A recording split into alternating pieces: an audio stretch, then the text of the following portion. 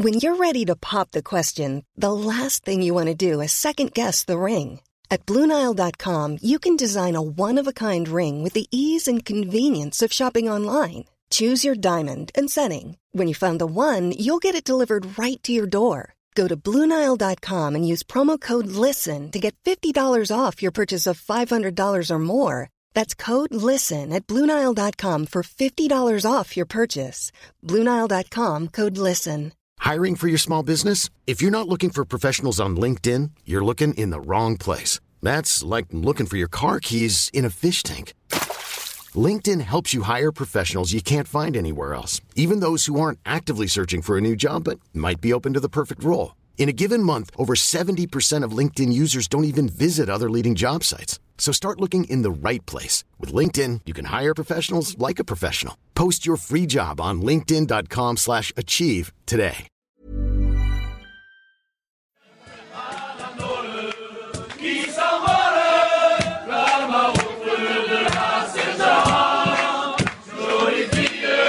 Welcome back to the French Rugby Podcast with me, Tim Groves, ex-Scotland international and adopted Frenchman Johnny BT. And we're going to be having a chat with Poe's Australian international fullback Jack Maddocks a bit later on about what it's like playing in the Pyrenees, a bit about Eddie Jones and the current state of Australian rugby as well. Before we start though, Johnny, is it a birthday, anniversary, some admin? 100 episodes we've reached. Can you believe it? I can't. And I feel like I should have gotten you a card, mate, you old romantic, bringing that up. Flowers are in the post. I had absolutely no idea. And it's very cool that something that started completely out of boredom during COVID has had the legs to get this far and that anyone listens to it. It's amazing. One thing I would mention, though, is that when you look back at the first episodes on the video, we have aged about 100 years, not 100 episodes. If you look back now, you think, right, you've got through COVID, there's extra kids, we're all sleep deprived, and you can tell, mate, we look about 100. But no, very cool. When we started, did you think we'd get to 100 or not? Truthfully? Yeah. Absolutely not. Fucking no chance. But it's good that we did. And not 100 now either. Plenty more to go. And that everyone's still here and people actually listen, which is quite cool. Did you make it to 100 appearances for any of the clubs you play for? Probably Glasgow back in the day. Did you get something for it? Do we need some sort of ceremony? You do get stuff, nothing financial, but you get recognised. There'd be like a shirt and a frame, or there'd be some sort of recognition. Maybe there'll be some sort of podcast award. I've got no idea. The sports podcast, do they exist? I've got no idea, but there must be something somewhere. We'll frame that white t-shirt you're wearing today and I'll sign it. There you go. It's fine. You've got the memo. We're both in white t-shirts looking ridiculous. There we go. Back to the rugby. How was your week? Because you were in San Sebastian, weren't you, for the Bayonne Po game? It was magic, mate. I mean, not the result that Bayonne wanted. The wheels have kind of come off because they took the game down there. But in terms of the spectacle, the day out, the fans, the atmosphere, it was first class. Like Jen and I took all three kids down, the youngest being 2.5. Almost, maybe not by chance, we were in the sort of the away end of the football stadiums, the Real Sociedad. We were behind glass as if we were the away football fans. So Finn couldn't fall over into the terracing and down to the home section. But it was great, mate. A game that was back and forth, a day of sangria, tapas in the north of Spain. And it really was a first-class afternoon. So, like that being said, the semi-finals are going to be there in a couple of months' time. If you haven't already, just for everyone that's interested from in France or abroad, if you want to come, tickets are still there, lnr.fr, because it's a wicked town. Like, the food, the sunshine, the sangria, like the whole thing is just exceptional. So if you can, get down, because we had an absolutely crazy weekend. It was great fun on Saturday. And I think the semi-finals will be mega as well. So an amazing weekend. Then I was in Paris for the Parisian derby on Sunday night. But the highlight was definitely Bayonne against Po. We might mention the game a little bit more with our guests, but I've got more questions on your experience, Johnny. So this is sort of for future reference, I guess. Yeah. But what was it like watching with all the family? Did you see any of the game, or was it just kind of clearing up spillages? Do you know what? We were okay. I've got one criticism of the stadium is that they'd run out of beer by halftime. Oh, which was schoolboy. But if you're going to learn from something and do it better for the semis, they're obviously used to having the volume of football drinkers, which is abysmal, not rugby drinkers, which everyone knows a little bit better. And that's the one criticism. But Do you know what? I was with the Van Lille family. So Poff Van Lille, another number 8, played for Bayonne. We were there. All the wives were there. Ben Broster used to play for Saracens and Wasps. Prop now works for Proval, which is the players' union in France. We were all there with the kids. So we were sort of multitasking. And then when the rugby was on, we were focused. In between, it was carnage, like kids running around the concourse trying to get eating different people's crisps around about us, like scrabbling, making friends with different family. Like it's absolute carnage, especially when you're talking 2.5. But generally, surprisingly, they were so taken in by the spectacle, by the size of the stadium, by the songs that were being sung, by the Peña Bayona, the hymn that's sung at the start with fireworks. They were just completely awestruck. So they were taken in by that. And then you had the post section that we were mixed in with as well. And they were singing songs the whole way through, drums, and they were completely transfixed. So we actually, apart from the beer problem that needs sorted, really enjoyed the game. Sat back, enjoyed it, took it all in. Mate, you'll be there next with your papoose, your sling. We call it a sling here, Johnny, a sling. That's some middle-class problems right there. The papoose, that's what they call it, don't they? But yeah, mate, you'll be there soon. Before you know it, you'll be taking the kids and they'll be enjoying it as well. It was great. Absolutely. And experience is a thing that's in the headlines in rugby at the moment. There was a lot of talk at the weekend over here about it being so good that Saracens Quins managed to attract 55,000 to Tottenham Stadium. Generally, attendances in the Premiership are down. Mm-hmm. Doesn't look great in Super Rugby either. Obviously, we know in France it's very different. The crowds are good generally, but Derby weekend took it to new heights.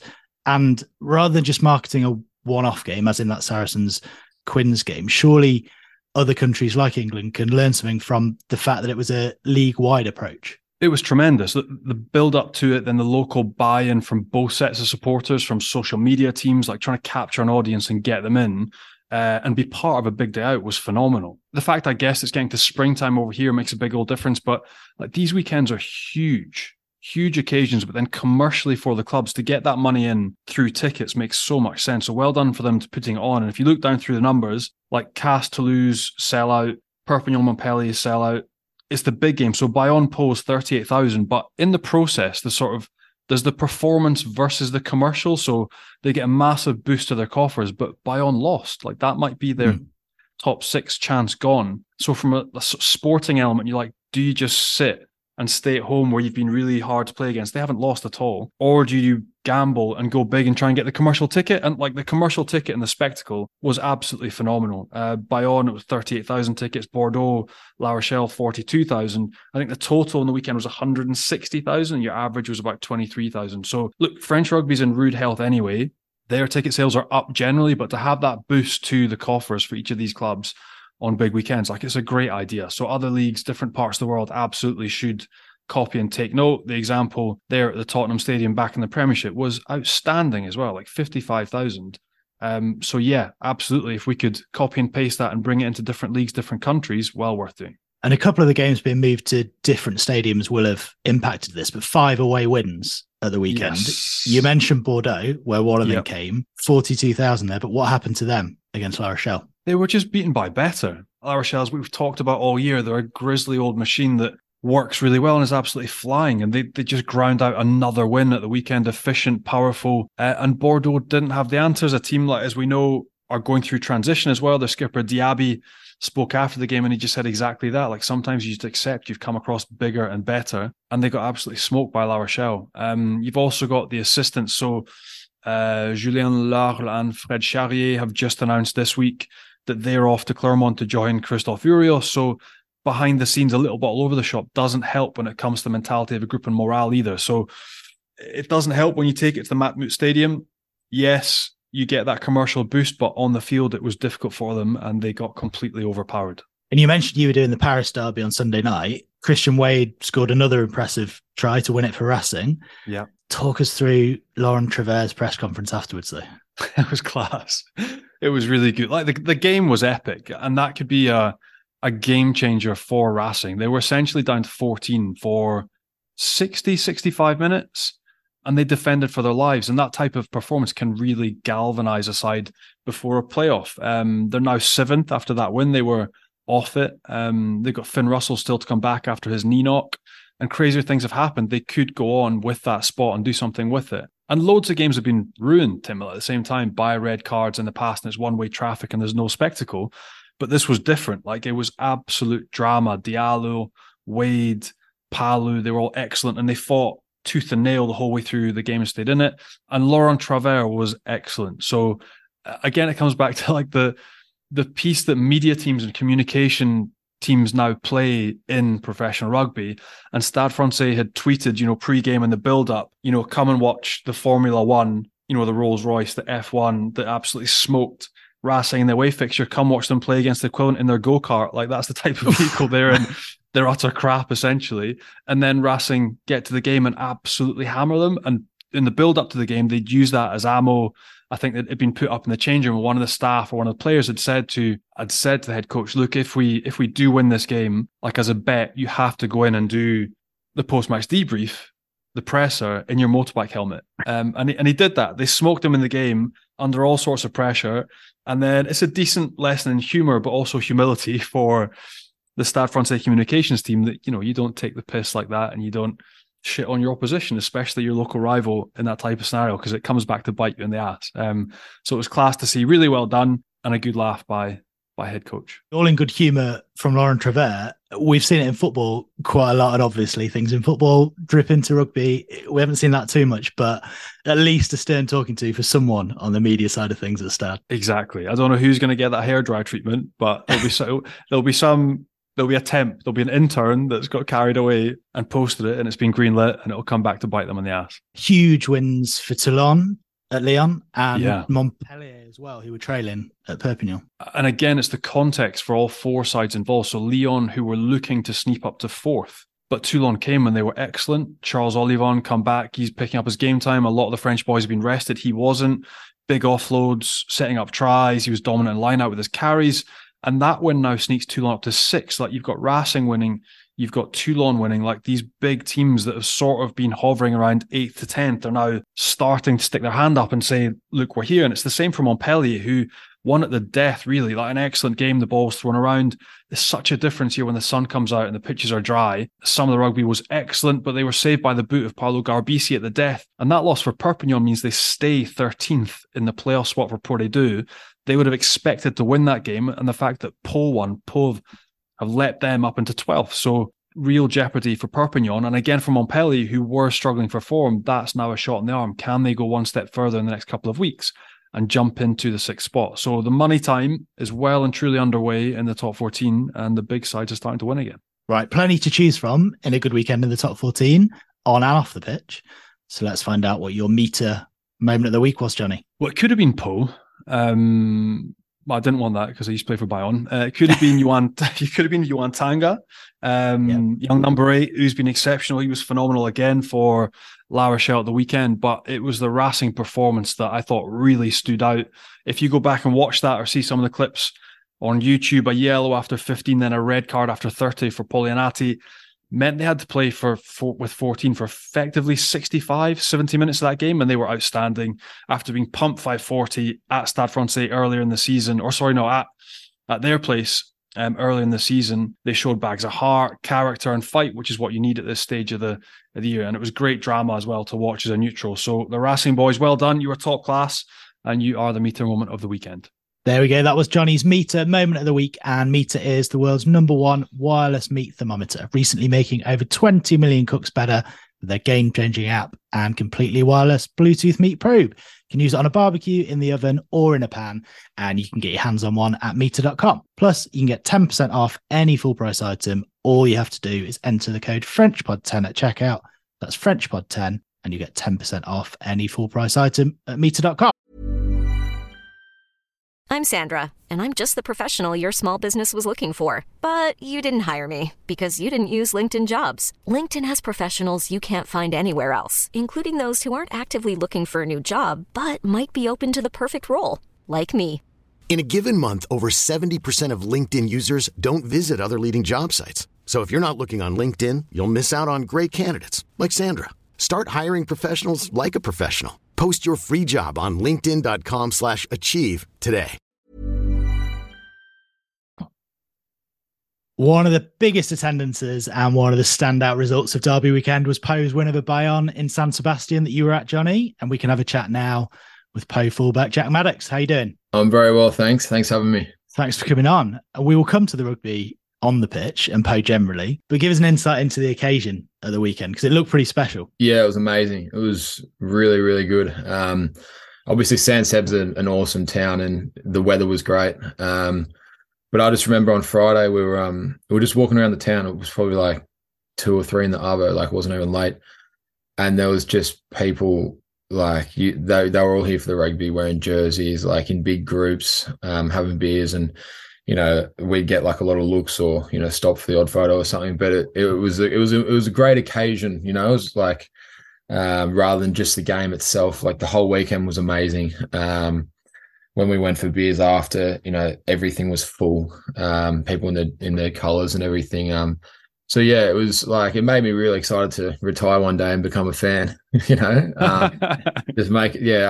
all made a weekend out of it. And there was actually a point where after the game, we'd had a few beers and a couple of us were like, all right, should we get a hotel, like have a really good night here. And we did a bit of research and there was nowhere with a vacancy, like you couldn't get a hotel. So I guess that sort of tells you about, like the occasion and everyone was in good spirits and it's a great weekend. So you slept on the beach? No, luckily we actually got the bus back because that would have been one of those things where I woke up the next morning and think, geez, I really didn't think that one through. Mate, it's one of those moments though. I saw at the end of the game, Piccaroni's, your coach, was like, right, boys, because that's a huge win, right? Especially the context where you've been throughout the season, not picked up that many wins, but to beat Bayonne in Bayonne, the only team to have done it this whole season, but in San Sebastian, and then to get that lift from 13th to 12th, that comfort zone, and him at the end saying, right, boys, we're going to stay down. We've got beat. That must be one of those great moments that you coming together could galvanize a team. Is this our season now? Are we away from relegation? So it must have been epic for you as a team. Oh, it was unreal. I think the moment it sort of hit home for me was because, like as a foreign player, you probably don't have as good of understanding for the rivalries as, obviously what the French boys do, but I knew it meant a lot to them and it was a big game. But there was one moment which, it sort of hit me when we just finished and went over to the bench and one of our members of staff who's a local, lived in Poe his whole life, was crying in tears at the end of the game. And yeah, for a guy who comes, from the outside, that was one of those moments where I just felt so happy and, it was such a rewarding victory because as he said, there was a lot of pressure on us. And after being off for 2 weeks, we had a tough loss against La Rochelle at home, and that stings. All you want to do is get back out there and play, and we had to wait, and we trained hard, and it was maybe the most satisfying win of my career. Actually, I can't say how good it was. That's awesome, and he was just crying because he knew the night out in San Sebastian. That's how happy he was. He knew the drinks were free tonight. Exactly, that's what you'd given him. But like generally, you talk like a load of passion about that potentially being the biggest win of your career. But like, what do you make generally of your time now in France, the crowds, the vibe, when you compare it to Super Rugby and the different comps? Like, how enjoyable is it? Oh, I love it. It's very different in pretty much all aspects. The style of play, even the way it's reffed, like the crowds, the passion, everything. You sort of take the good with the bad. But yeah, at this stage of my life, I'm just loving it. What it provides on a week-to-week basis, and I guess just the change-up. You spent 5 years in Super Rugby, 7 caps for the Wallabies, I think when you were only 21 at the time. So what was the kind of motivation behind the move to France and how did it come about? To be honest, I'd always been quite keen to, I always knew, I remember my dad told me when I was like 18 or 19, I had a decision made to go to try and pursue cricket or try and pursue rugby. And there was even a very, very brief moment where, I could have explored playing rugby league. I remember my dad just said to me early days, he was just like, play rugby. And I was like, why is that? And he said, if you can't play cricket, play. And I said, why is that? And he said, just the countries you'll go to, the travel, the life experiences you'll have. And so that always sort of stuck with me, that I knew I always wanted to travel playing rugby. And it's different. Like, it's different when you, like, I'd been to a lot of countries playing Super Rugby and for the Wallabies as well. But it's not really, you go and you might get one day off. You don't really scratch the surface, So I was always keen to properly live and try and learn a language and, really throw yourself in the deep end. And I just got to a point where I felt like I was stalling a little bit there. I played 7 games at 21 for the Wallabies. I just felt like I wasn't really progressing. And as I said before, I knew I had that opportunity and I just wanted to take it up. I loved my time in Australia. Like when I talk about the differences, I don't want to be that guy who sort of like tries to shit on everything back home. Like there's so many good aspects and I've got so many good mates and stuff from there. But I just felt like at that point, I was keen to do something different. Me and my partner as well. My girlfriend, we've been together about 5 years and we just thought it was the right age, the right time to, try something new. And we got no regrets. It's going really well. I was going to pick on the only regret, like you've taken the opportunity, you're running with it with both hands and doing an amazing job with Poe.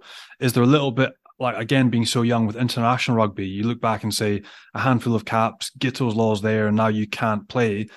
Was that the tough bit, knowing that you had to give up international rugby coming over here? Yeah, but it wasn't something which, it wasn't exactly, on my doorstep at the time as well. And I remember speaking to one of the boys at the Waratahs who'd come to France when he was young and he didn't really have a good experience. And he said, it was actually a really good bit of advice. He said, if you're going to go, you got to fully commit and go, don't ever, be watching our games on a Friday and thinking, oh, I could have done that better. Or, like how the fullbacks in Australia go this week. Cause, maybe I'd be a chance, like just fully commit. And I've sort of done that. Like I watch some of the boys play back home, the Waratahs and the Wallabies games and I support them, but more from a fan point of view, right? I'm, not like an armchair critic or anything like that. Like I've still love seeing my mates doing well and, want them to win every week. But no, I'm completely happy with, the fact that, what you potentially miss out on by coming over here. But as I said, I think the life experiences and everything that I'm gaining, I'm more than happy to sacrifice that if it was,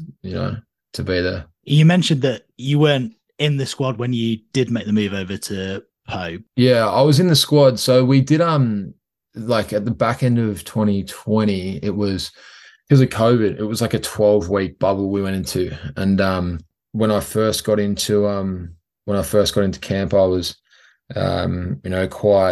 quite enthusiastic and thought I was in with a pretty good chance. But I think we had 8 or 9 games or something like that. And I didn't play one. And by the end, I was giving it everything I got. And it was quite frustrating. The last few games, the feedback I was getting was, you're training the house down, you're so close. And then, it was all sort of like a bit of a change in the guard with a new coach. And I wouldn't say that, the writing was on the wall or anything, because if you play well, you're always going to get picked. And obviously another season of Super comes around every year. But we just had a season in Australia where we hadn't won a game for the Waratahs in 13. I was just a bit frustrated with the way everything had gone. I was just looking for something fresh, a change of scenery. I'd spoken to boys who played here before. They said it was great. And I just thought, why not, And Dave Rennie tried to persuade you to stay, didn't he? Yeah, he did. I still do have a very good relationship with Dave. I think, that's obviously his job to try and retain all the players he can. But we were very transparent and honest the whole way through. And I got a lot of respect for him and the way he handled it. Yeah, I mean, it was tough to sort of tell him. It was actually, it happened really weirdly, actually, because I literally signed the contract and literally like the next day I was going to call X, Y, and Z and, the people you need to inform. And he was one of them. And he just happened to call me in the morning and said, you're in the squad, blah, blah, blah. And I was like, oh, it just caught me off guard and I had to just be straight up and honest with him. And he took it well. But it could have been a bad situation because I probably maybe should have got on the phone a bit earlier, but I just thought I had a bit more time than I did. But he was awesome. I was sad to see him go from the Wallabies because I thought he was doing a great job. But it can be cruel business at times. And it's weird. You mentioned the fact that when you come and like a former teammate saying, when you leave, you have to kind of park everything back home and you can control that because you're focusing on your job here in France. But like, you're never going to control the coaches reaching out and contacting you. So like, has Eddie been on the phone to like sound you out and see what you're feeling about Aussie caps, or has that not happened yet? No, I haven't heard anything from Big Eddie, but it's very exciting that he's back in Australia. I love him as a fan because I've never had anything to do with him professionally, but He's always got something to say, and I think in Australia that's going to be really good. It's obviously such a competitive environment there, and he's got such a big reputation. He sounds fascinating, from a player's point of view. Like you'd just love to go and get under a guy like him and just see what he can do with you, because he seems to be quite full on. But I guess as a player, you want someone who's going to challenge you and try and get that extra 1-2% out of you. And you mentioned you've had no personal interactions with Eddie, but have you spoken to any of the other guys in the Wallaby camp? Do you know how he's getting on so far or what he's like? No, I actually haven't heard anything, but he's always got something to say in the media, so I still keep up to date with that a lot. No, it's good. I mean, he's just box office, isn't he? He's always, got something to say, and I think it's nice to see him being aggressive as well. So I think he's got such a big presence, and as I said before, I think rugby in Australia probably needs that, someone to get on the front foot. And I see he's done. I read something the other day that he wants to take him to Darwin before the World Cup and stuff like that. So, and just some of the stuff he says about reconnecting with grassroots and all that sort of stuff, I think he's spot on, because I grew up ball boying every weekend, club rugby in Sydney. So I know that environment very well, and I played for East my whole life in Sydney. So I do think he's spot on there. If you can engage everyone in clubland and sort of bring everyone together, I think that's going to be so powerful for Australian rugby. And I think he's very right to identify that as like a priority. Johnny, you've been in some camps with the likes of Vern Cotter. Can you imagine that, a pre-World Cup camp with Eddie in the wilderness? Not now, mate. Absolutely no chance. But if I was, this is the thing, when you're your physical peak or you're aiming for the pinnacle and you want to be your best for your country at the World Cup, you'll do anything. And you'll do anything also to believe that whoever is in charge is going to lead you to that holy grail and going to do the right thing. So no, I now couldn't think or get my head around of doing a preseason camp with Eddie Jones. But if I was an Aussie and I was wanting to back myself and back that team to go and do big things at a World Cup, he's got to be one of the men you put top of your hit list to lead you. Like, unbelievable leader, been there, done it, multiple countries, respect of everyone. Plus, he's like a ball breaker, isn't he? Like, you can just see his personality. He'd probably be half good fun to be around. Half the time you'd be absolutely terrified. So it's that type of personality. You'd never be at ease. Like, you listen to Gits or people like that talk about him, never at ease, not an easy personality. But if what you want at the end of the day is the team to be the best that it can be, he's one of the men you want there. So personally, no, I'm done. But for the Aussie boys, crack on. And Jack, you're not done. A World Cup in France would be amazing. But this is kind of good. You can be on the other end of the throne. If they get a few injuries, you'll be there in France. But you can avoid that World Cup camp in Darwin, which I reckon will be parachute in the last minute. You mentioned it there, the state of Australian rugby in general, before we get on to France, which is far more important. But they've got the World Cup, obviously, 2027, but so much competition in Australia among other sports. And we know recent years it hasn't been brilliant for rugby union in Australia. So if you're in charge, what needs to change? I don't know. Like, I think there's quite a negative narrative around it, in my opinion. I think there are things which could be done slightly better. And I think that's probably below the professional level, around club. And if you have a middle ground between Super Rugby and club rugby, I don't know. But from my experience in the professional game, I think everything's run really well, and I just think a few wins will change everything. And I think something which will be really good for them now is the new, I don't know if he's chairman or CEO or whatever, Hamish McLennan and Eddie Jones. They definitely bring a positive mindset towards getting on the front foot in the media, because I think so much of Australia is, I guess, the narrative is written by the journalists, and a lot of them are, they have Australian rugby at the moment. It's almost like the ugly duckling, because Fox who they have the rights for the AFL, the NRL, and they've got nothing to do with rugby. And rugby walked away from a few years ago, so they just shit on rugby at every opportunity they get. And I think that's sort of the public's opinion is probably written up by that or made up from that. So it's good to see Hamish McLennan and Eddie, who they get on the front foot a lot. They're not short of a headline. They get you on the back page, that sort of thing. And yeah, I think they've got a very favourable draw at the World Cup this year. You get guys in like Simon Karevi, Quade Cooper, these guys fit again this year, and you maybe Skelton or those guys, like I reckon they can go very deep, and it can change so quickly.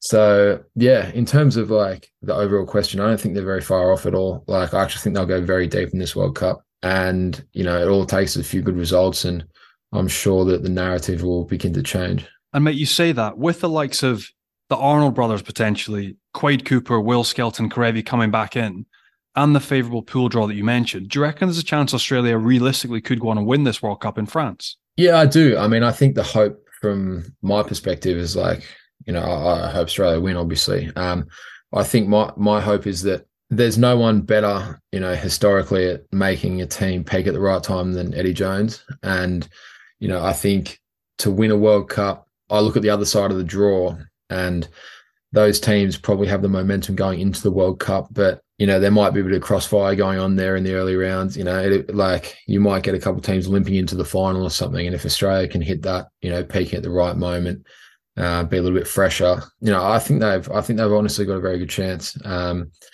And it's exciting. I'd sort of consider them more of a dark horse. Like I think from an international perspective, they haven't been talked about too much, but no, I do think that if the stars align and they have their key men fit and can sort of go under the radar and just poke their head out in the semis or quarters and semis, and I think they can win. If I had to, you put a gun to my head, I don't know, but they definitely can. So yeah, it's exciting. Back to French rugby now. This is your second season at Po, and we have people on here all the time. We chat about the differences and kind of adjusting to life in France. You sort of mentioned it earlier on that you got some advice that was, if you're going to do it, you got to throw yourself into it.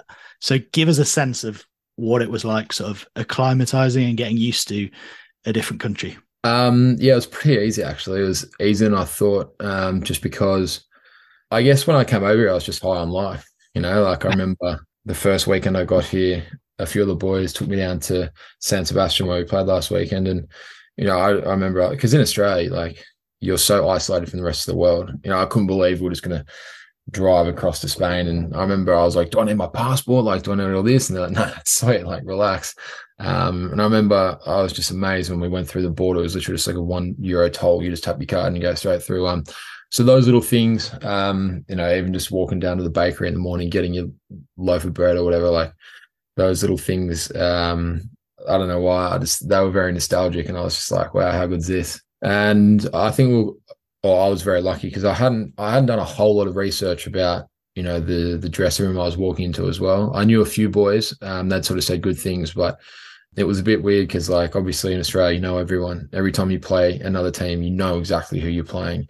Whereas I literally, when I walked in, I didn't know. I knew 5 or 6 boys, but I was seeing everyone else's faces pretty much first time, and so that I was very fortunate in that because I had no idea. But we've honestly got such a tight group, a lot of boys who are around my age as well, and like-minded. So yeah, I mean that made it easy, and I went 4.5 months before my girlfriend arrived as well, because she was a school teacher back in Australia, so she finished the year teaching. But I think that was a good thing because it sort of gave me time to find my feet and I guess get the paperwork and that sort of niggle sorted before she arrived. So I could sort of, because I wouldn't want her to come over and have been like shit go wrong and just be like, what the fuck's going on? I was sort of on top of everything by the time she got here. This is where these are the shops, like the supermarkets, all that sort of stuff. And so yeah, it all worked out really well. So you had 4.5 months of quiet time, just figuring out where the bakery was, no nightclubs, no nights out with Zach Henry. There was nothing going on, mate. There was a few early days, but then I did get that injury, so I sort of took the foot off the pedal a little bit with that. I sort of laid low. Mate, before we go on the injury, because I have to ask you about that as well, because it's one of the weirdest ones I've heard of. But yeah, in terms of like you fitted straight in. Did Zach and the boys have you on the Shoof beer? Did you have any initiations you had to do, or was it all plain sailing? No, I actually came really late, so I missed that. I missed all that. I came with I came and I remember hopping off the plane, and it was like midweek or something, and we had a trial against Bayonne in Bayonne. Only like 3 or 4 days later, I was still jet lagged and stuff, and I was just talking to a couple of guys, like, surely that I'm not going to play, and they're like, it's be ready. And I was like, you reckon? And they're like, just be ready. Anyway, ended up playing. So yeah, I remember I came really late because I was supposed to go to the Olympics last year and play sevens, but I broke my hand playing super. So I sort of, but I was a bit touch and go with that. So what happened was, it's a 6-week injury. The Olympics was after 3.5, 4. And so I could have gone, but, I remember going to a specialist and they were like, yeah, you can do it. You can play with this cast, but we can't guarantee that there's, and I just thought as good as going to the Olympics would have been, like if I'd then gone and done something, like far worse to my hand. And, I think I would have had the right to pull the contract and I just didn't want to risk that at all. So, I ended up dragging it out because I wanted to go to the Olympics, but not if it was going to be, at the expense of risking that. So, I ended up turning up really late, which was, I guess, a blessing in disguise. No one really wants to do pre-season. And mate, so that was the wrist. Like you had one of the weirdest injuries I've ever heard of last year as well. Talk us through that one because you missed a massive chunk of the year. Yeah, a really, really strange injury, eh? Yeah, I only played 4 games last season. I got a cork. We played against Stade Francais at home, and I got, I think you guys call it dead leg in England. That's right. Yeah, it was a really bad one in terms of like got it, and you normally can play through them or something like that. And I just I played 3 or 4 minutes before half time, and then got up to at half time to walk back out of the change rooms, and I just couldn't walk normally. Like it was really bad. Anyway, I went back out, made 1 carry or something, and got pulled off like 1 minute later. I think they just knew. I was like, the hell's got having a jack? So they pulled me off, and then I actually had a mate in town from Australia, and we had a big night. We had a good night planned, but I knew because like if you have a cork, like it's you're playing with fire if you get on the beers after. So I didn't do anything, and we played Biarritz at home the next week before we had the November break, and I was pushing to play that, and probably in hindsight made a few errors in the way we're treating it. Just poked the bear a little bit, or poked the beehive when I should have just let it settle. And then it'd just been like 2 or 3 weeks and it just wasn't draining. I was like, fuck, this is weird. And then, I knew what a calcification was, but it's just one of those things you're like, it's not going to happen. Came back from a bit of a break and when I got an x-ray and they were like, there's a bone forming. Like it's not there now. I tried to get it drained before, but they said there was already walls up or something because it was starting to form. So like you couldn't just drain it all at once because you had little blood pockets everywhere. So I'm not sure why, but because I was like just going to each blood pocket and take the blood out, but it apparently doesn't work like that. So and then got the diagnosis, and I was pretty rattled by that actually. Like I knew it was a very small possibility of turning out that way, but I remember just thinking like, fuck, my season's pretty much over, and I played 4 games. I felt like I only just got off the plane, and then. You sort of feel a bit useless as well because like you want to earn the boys' respect and through what you do on the field and all that sort of stuff. So I was just a bit of a passenger last year, really. When I went and saw the specialist in Paris, he said, I was like, how long is it going to be? He's like, well, it can take between 3 and 9 months. And I was like, fuck, like normally you get like 4 to 6 weeks or 4 to 6 months, but 3-9 is such a massive window. So I just didn't really know how to approach it, because it's hard to set goals there, or realistic goal. You don't know what's realistic and what's not. So I aimed for 6 and it ended up taking about 7 or 8. But the healing process in itself was bizarre as well. Because the first 4 months I think I had 0 improvement. Yeah, I just thought, I was like, is this ever going to get better? Like I genuinely thought that. Like I'd stay awake at night just staring at the ceiling, just being like, what? And then I'd get up and go on my laptop and be like, what's it called in French? It's called like iosis moss. Fucking I can't remember, but doing all I remember I bought a research paper or something. It was like $30 or $40. Like someone had done for a university thing or something, and to view this you need to pay. And I was like, I was like, fuck it, because I was just so desperate for like knowledge, because there's just not much, like you break your hand, everyone's like, oh yeah, 4 to 6 weeks, blah blah, getting a cut. Like this is, you just, where do you start? Like that no one could really tell me the best way to sort of take it on. So it was tough physically, but it was also a mind fuck. Like it really was. Those days I genuinely, doubted if I'd ever play again. And so, yeah, when I think back to that now, I'm just stoked with how it's all sort of turned out. How does it fix itself? So now the nausy bit of me is like, right, you've got a calcification, you've got 8-9 centimeter pocket turning to bone. Did they let it turn to bone, or yeah? So they let it just set, and now you've got a 8-9 centimeter strip in your leg that's bone. Yeah. So I asked the surgeon that. I said, can we get it taken out? And he said you can, but they don't advise getting it taken out for like at least a year or two after it's formed, because it's not hard enough yet. So like it's like going and taking jelly out. And he sort of said, if you do that, you've got to cut. So I don't know, what is it, your femur or something, like the bone in your quad that's already there. And then you've got about, I don't know, 10 centimeters of quad, and the bone sits right at the bottom. So you've got to cut down through 8 or 9 centimeters of your quad. Oh. And it's obviously got to be a 9 centimeter long or 10. Yeah. So he said it's really like people can have a lot of trouble coming back from that. So he said that's definitely worst case scenario. So the way it sort of turned out was, the best way I can describe it is it's like when a baby is teething. It's agony for the time it takes to, the process to happen, but then your body just learns to live with it and it just becomes normal. Like right now, like I never day to day, I never notice it. Like it's all like, if you say to me, oh, how about your leg? I'm like, oh yeah, fuck, like it's not like, I've had shoulder injuries before, which were not bad. And I still, when I bench press every time, I'm like, oh, fuck, like that injury. But this one, I do my split squats, everything, like my weight's the same, my power's the same. Like I never notice it. So it's turned out really good. But yeah, I guess when you're saying like, how do you take it on? Like I think it's just a time thing, and you just got to be patient.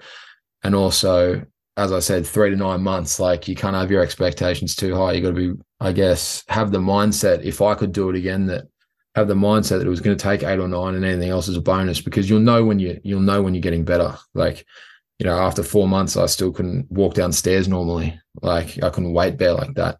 But, if I'd woken up one day after 2 and I could, you think, oh, we're progressing. So then you go with it.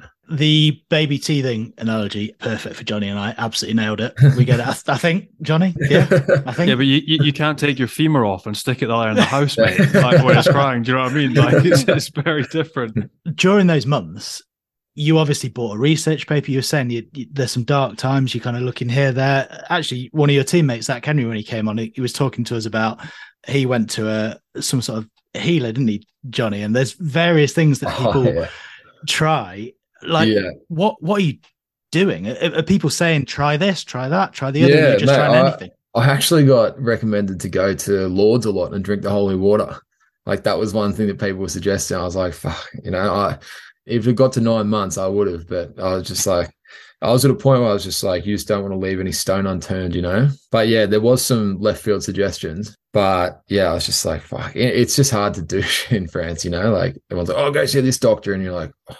Like I'm not going to be able to talk to him, like he might give you a different opinion. But I did, I had some help, from doctors back home and stuff, which, they all give you advice and it's slightly different. So, I guess I was sort of just in the mindset of just fucking try and stay patient and don't lose your head. You're moments away from that Zach Henry solution. Have 10 sheep and head to this healer in the middle of nowhere. Yeah. Mate, genuinely, I would have asked Zach for his number. Fuck. If it dragged out a little bit longer, but no, it's all good in the end. Mate, you've come back. You're faster than you've ever been. Let's just say you are. It sounds good. And you signed it. You signed the new extension to 2025. So you're clearly loving life. What is Pau like as a club? The backroom staff, the players, the environment, the place, the city. Like we don't have many boys from Pau on. So what is it like to be there playing your rugby? Mate, it's awesome. Like it's a very friendly town. It's a good size as well. It's not everywhere's, 10, 15 minutes, but it's not, you got enough going on. The culture's really good. People are really friendly. We're in a great spot. You can get to the beach in the summer in an hour. You can get to the mountains in the winter in an hour. So yeah, we're located really well. And as a club, we've got a really good core group of players who are just sort of coming through similar age. So I think the plan is, I think that was sort of a plan they went with a couple of years ago to sort of, get a good group of guys and sort of progress together. And I think we're on that path at the moment. We're working hard, and we obviously had a good win on the weekend. But I think what we've probably got to learn to do is, and we've talked about a little bit, is just learning to win more. Like we've lost a few close games and stuff, and I think that comes with age and experience. So we're working hard, but as like the nature of sport is that it's about today, not tomorrow. So yeah, hopefully we can start turning, just get a few more gritty wins. Like we've lost a couple close ones this season. How have you found the mental side of being part of a relegation battle? Because it's not something that you experience in Super Rugby. That'll be new for you as well. So how have you found dealing with that? I've actually really enjoyed it. I know, like when I've spoken to a couple of people, I've sort of been a bit surprised by that. But like I played for the Waratahs in 2021. Yeah, it was 21, and we went 0 from 13. And you get to like 4 or 5 weeks into the season, you're none from 5, and you're like, well, fuck, like it's hard that's harder, like you sort of like, it's hard to get up for those ones and, have that, little edge at training and stuff. Whereas for me, like, obviously it's high pressure, playing a relegation battle, but I've got confidence that we'll be right. But it's great because, like, I guess from looking at it with a positive mindset is that when you wake up, you don't lack any motivation to get up, go to training, do the extra 1%ers, like those sorts of things. So, and I also think that, like, there's an old saying, like, pressure is a privilege or whatever, like when you're playing in San Sebastian in front of 40,000, it's so high stakes. Like I consider myself really lucky to be doing that, So yeah, I've actually really enjoyed it. And I think, yeah, it's great from like an engagement point of view as well. To people, it meant so much that we won on the weekend, and fans are, they're very passionate this time of year. They have been. So yeah, it's great. I mean, I'm actually really enjoying it. You mentioned there was a good group of foreigners at the club when you arrived. We've had Zach Henry on. We spoke about him. We've spoken to Luke Whitelock as well. There's another Englishman there at the moment, Dan Robson. So how's he getting on? Have you helped him settle in? Yeah, he's doing really well. He's a great character. And, it's always nice to have another foreigner and stuff. But, yeah, I think he's really loving it as well. He was a bit similar to me when he arrived in that he'd only known one way before. And, you sort of got to flip that on your head when you come to France and just roll with it a little bit. But, yeah, I think he's doing really well, and he's added a lot to the team as well. So, we're lucky to have him. Mate, another boy that I'd love to find out more about is Emilian Gailleton. Yeah. So you're not far behind him in the try scoring stakes, but he's top of the top 14. Like, he's only 19. I watched a couple of his games when he's playing for the 20s. I think his mum's English as well, but yeah, he looks like he could be really handy. He's been part of the French wider squad, but a player and a bloke, what's Emilian like? Yeah, I can't speak high enough of him, really, as both. I remember, so I had no idea that his mum was English, and it'd been like, because he's quite a shy, he's not he's not the kind of guy who's going to come in at 19 and, own the change room, which is how I think we all were when we were young. And so it'd been like 4 or 5 days, and I'd, sort of savard him and all that sort of stuff. And then I just heard one of the boys talking to him in English, and he's just like speaking fluently with like a very English accent. I was like, the fuck?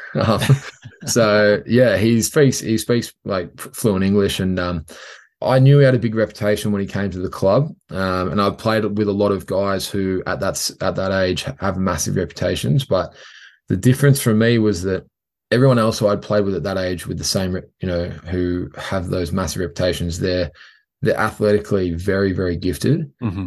and they're a bit rough around the edges in the other parts of the game. Whereas he's the other way. He's top notch at those, like just the little details about, running his lines, his passing, like all that sort of his game understanding. Like he knows when to run, when to pass early, when to pass at the line. Like he's he plays like a fucking 30-year-old, like his understanding's just so good. He doesn't overplay his hand, and he's only going to get better and better. He's a very good player. In terms of other players, it's probably a bit harsh to compare it to someone. He's obviously his own man, but give us a sense for people who don't know him well, what kind of a player he is, who he's like, and how good he can be. I don't know, someone who I think he's got a bit of Conrad Smith about him. He's not like at this stage of his career, he's not the kind of guy who's going to, get the ball and steamroll people, but he just like with his involvement, sometimes like less is more, like he doesn't like, I love playing fullback outside him as well. He understands, like I said before, when to pass, when to run. The time his pass is really good. He always puts it out in front of you so you can run onto it. Like just those little things, which, yeah, as I said, like you sort of get them in your more experienced older heads. It just seems to come naturally to him. So, yeah, I don't want to put too much expectation on him, but I think he's going very well, and I think he's just going to continue to get better. Not too much expectation, but Conrad Smith. So yeah, a little bit of Conrad Smith.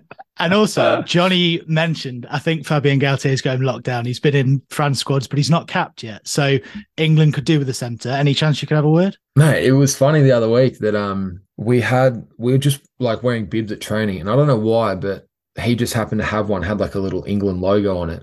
And I was just like, oh, and a couple of Frenchies like, oh, no. Like, pretty quick to shut that down. I think they know they've got a good one. So, they're not going to take any chances with him. And mate, he came through the under-20s ranks with now your head coach, Sebastian Piccaronis.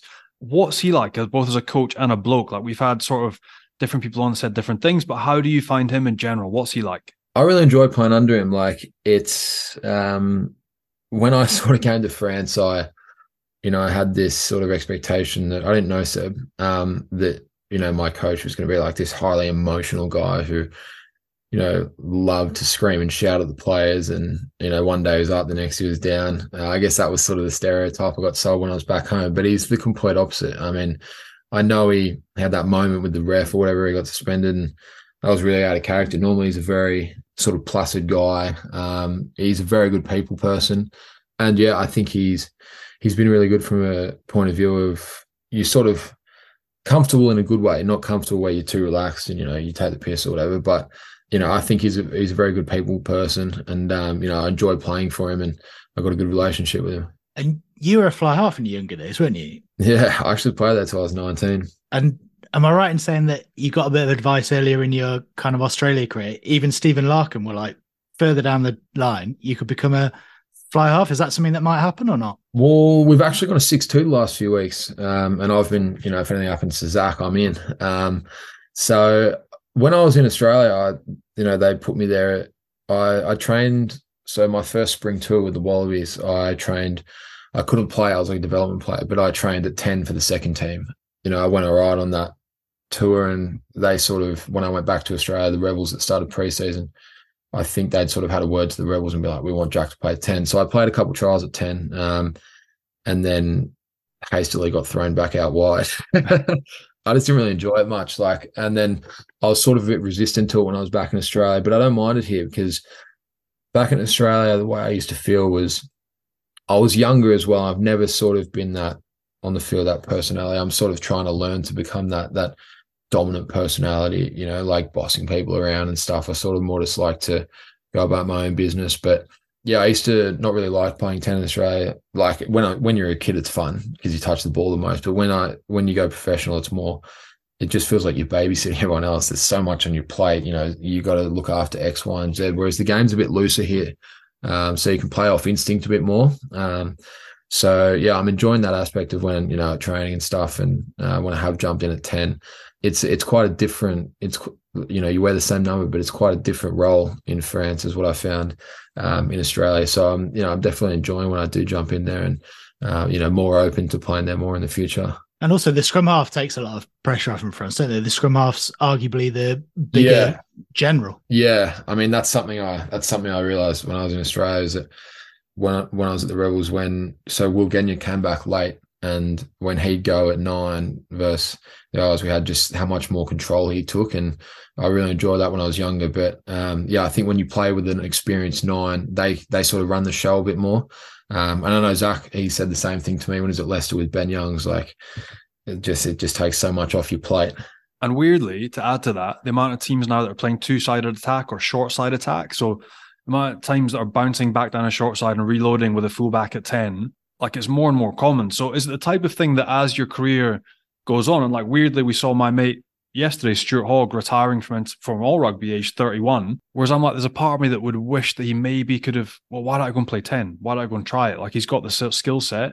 Yeah. But he wants to go out. But then if you're playing club rugby and you're looking for longevity, if the legs start to go and you get double dead legs and corks in both the legs and you're running on your calves at the end, you could easily slot in at 10 and find another lease of life in a career. Yeah, well, it is something I've thought about. It probably does buy a couple extra years on the back end of your career. And something which I think as well is that if you're going to practice the skill set of playing 10, at my age, 26, even though it's not your primary position, there's not, it's not wasted time. I mean, if you're practicing your catch pass, you kick, all those little intricate like skills, that's only going to help you as a player. I guess it's putting more pressure on your skill set as a fullback to be able to handle it at 10. And then, as you said, like, you find yourself in positions at 15 a lot where you're first receiver and all that sort of stuff. And you sort of understand when you play 10, you understand, like from a fullback's perspective, what you want from the 10 and that sort of stuff. So I do think, even if I never play a minute at 10 in my life again, even just practicing the skill set and training there is making me a better fullback as well. And if we can make all the coaches aware that you can play both standoff and fullback, you're way more valuable. Pumps up that price. Let's do it. Absolutely. Let's say that you're going to go back to Australia in 2025 and you're going to wear the Wallaby number 10 jersey. Let's just say that now. Yeah, I'll be the next James O'Connor.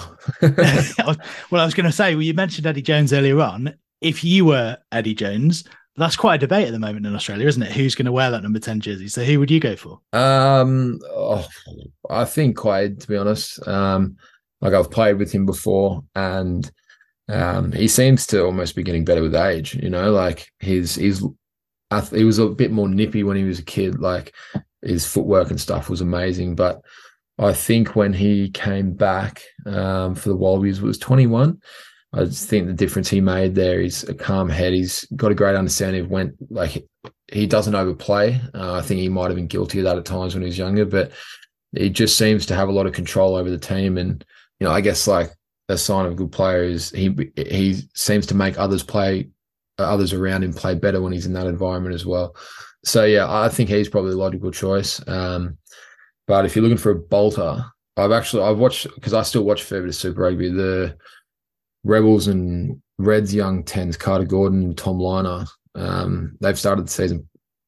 They look pretty good, pretty handy, those two as well. So it's good for Australia. It's a position where there probably hasn't been that depth over the last 4 or 5 years. You sort of had Quaid, Bernard, and that was about it. But yeah, it's good to see that they've, got a few guys emerging, out of the pack now.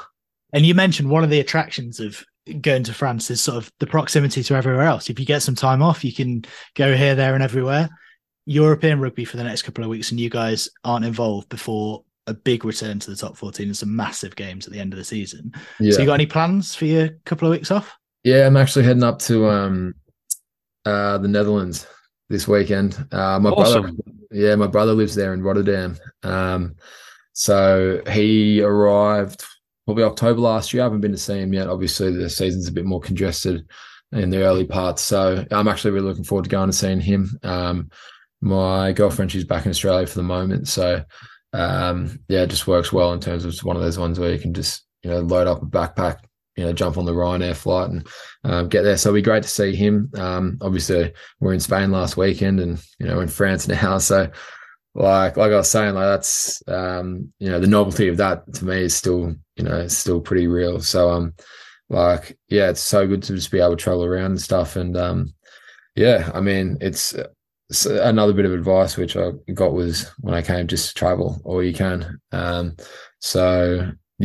I've seen so many new places and I haven't been to Netherlands yet, so I'm keen to get up there this weekend. On your brother, is that your brother Will that used to play sevens? Yeah. Mate, again, people won't know. Tell his story, because he's got one hell of a story after everything he's been through as well as a youngster. Yeah, so when we were young, Will and I, so I've got 3 older brothers. Will and I were sort of like, we're 3 years apart, but like one of my other brothers calls us the twins because we were always sort of raised together. Like we shared a room till I think I was 14, he was 16, 2 single beds next to each other. We've been very close our whole life.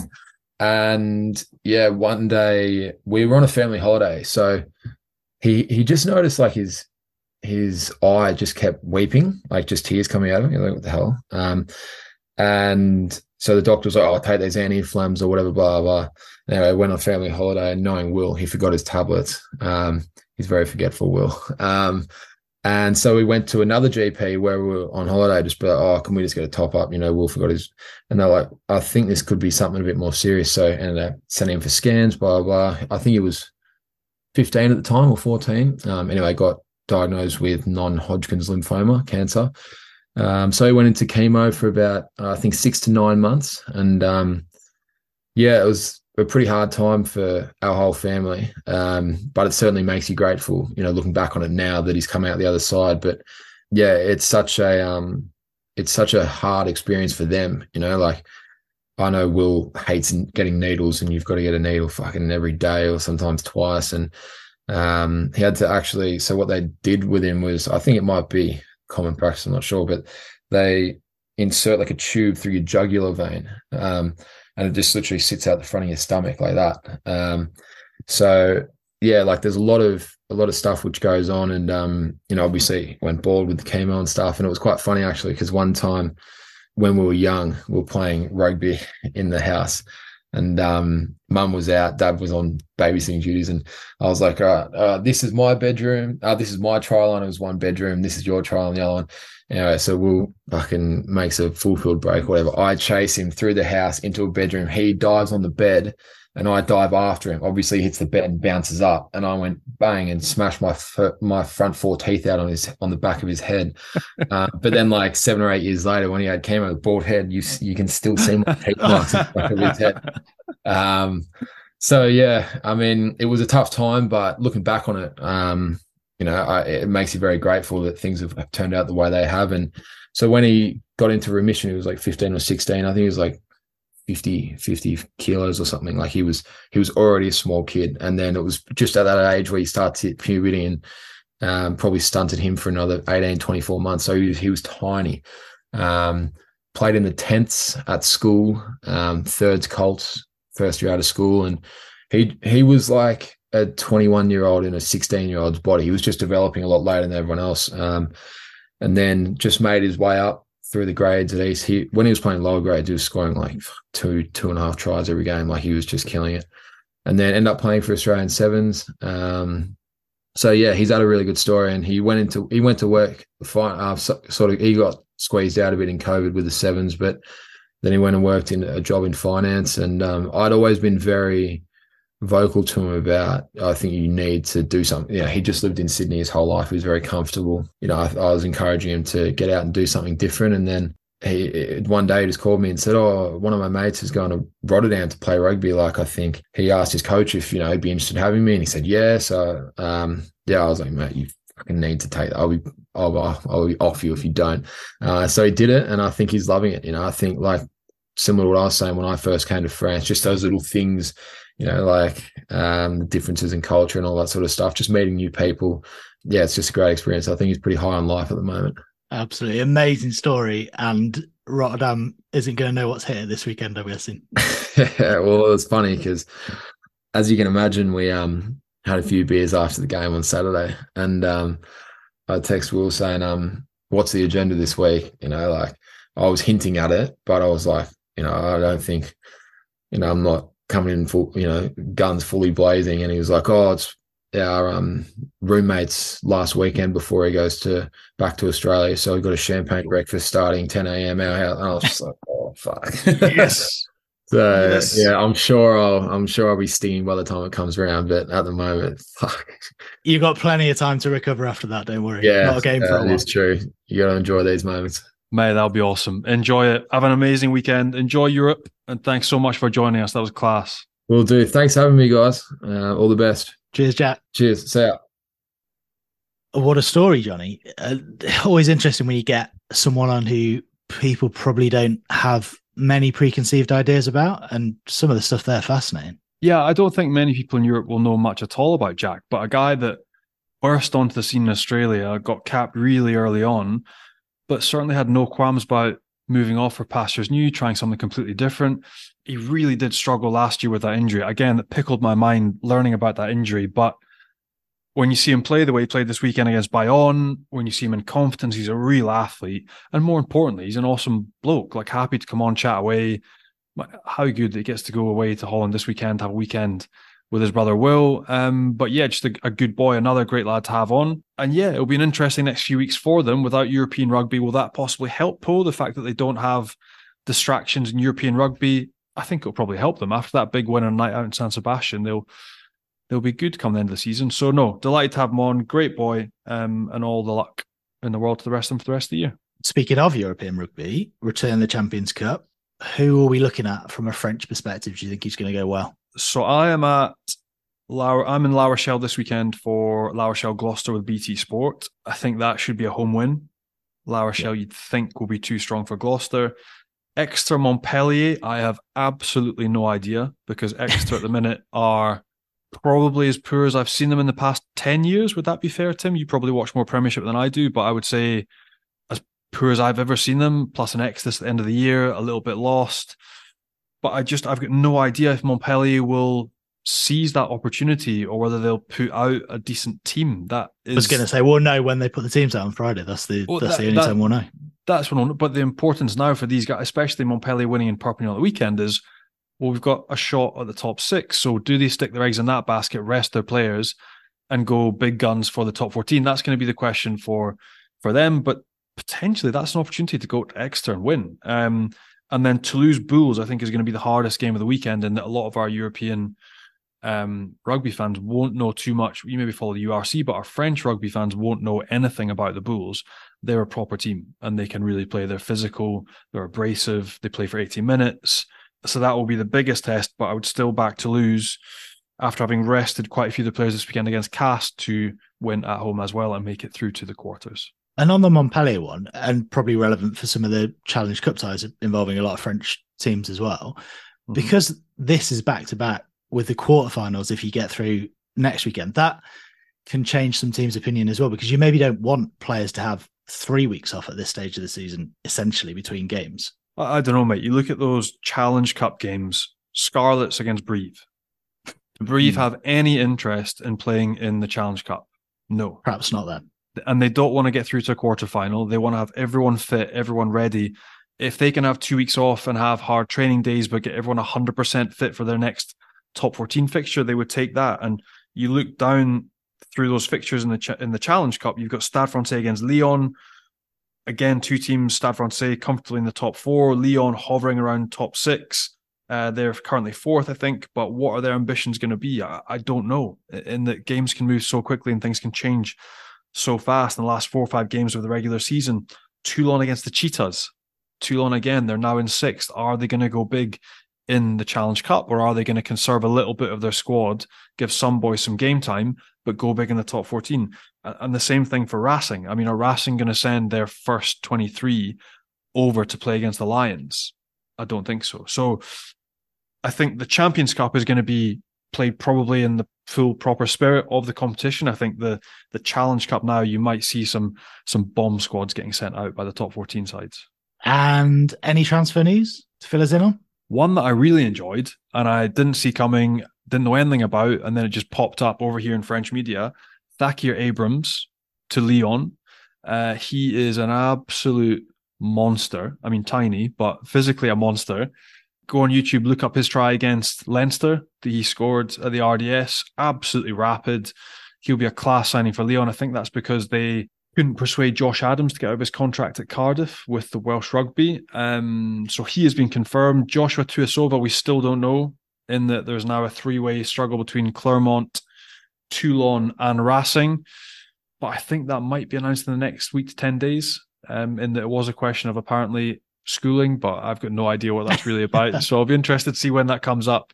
But those are the only 2 big ones that are doing the rounds this week. And then no France move for Stuart Hogg, Johnny, retiring from all rugby after the World Cup. Is that something that took you by surprise? No, he told me during the autumn, so I knew. In that we had a good chat about it actually over a beer after one of the autumn internationals, and he was just very clear that he didn't feel physically that he could get out of himself what he needed to do and what he needed to be at the highest level, and therefore he wanted to go out on a high. So absolute respect to him. He's one of 4 Scots to now have 100 caps. He's one of 4 Scots to have been on 3 British and Irish Lions tours. He's probably the best 15 we've ever had, one of our greatest of all time, and a really good mate. So I'm delighted for him. It's brave as well, because there's not many people that would turn down the remaining contract he has at Exeter and essentially resign. So by mutual consent, retiring like that, going out on a high and finishing hopefully with a bang at the World Cup in a few months here in France. I wish him all the best. He's been a legend, awesome to have played with, to have been on the field with him running in some of those tries. Was phenomenal just to watch, and then to have as a teammate. He's a great boy. So I wish him and his family all the best in the next chapter, and him all the best at the World Cup. Absolutely. And not many that would say no to you when you're trying to say, come to this French club. They'll pay you £1 million. Mate, and the thing is, he's had those offers. He's had those offers over the past 6-8 years. He's had all the offers that he could have gone to Japan. He could have done anything. He could have done anything he wanted, but he's got other interests. He wants to explore other avenues. So respect to him. He's decided that he wants to go out on the top of his game, which is where he is. So all the best to him. Thanks, Johnny. A massive thanks to Jack for joining us as well. And thanks to all you guys for listening. Make sure you hit subscribe, leave us a nice review if you can. Check us out on Rugby Pass and on YouTube. And we'll be back with another episode next week. Au revoir, Johnny. 100 not out, a bit like Hoggy. I just realised as well. What about that? Synergy. What about that timing? Incredible. Cheers, Tim. Cheers, Johnny.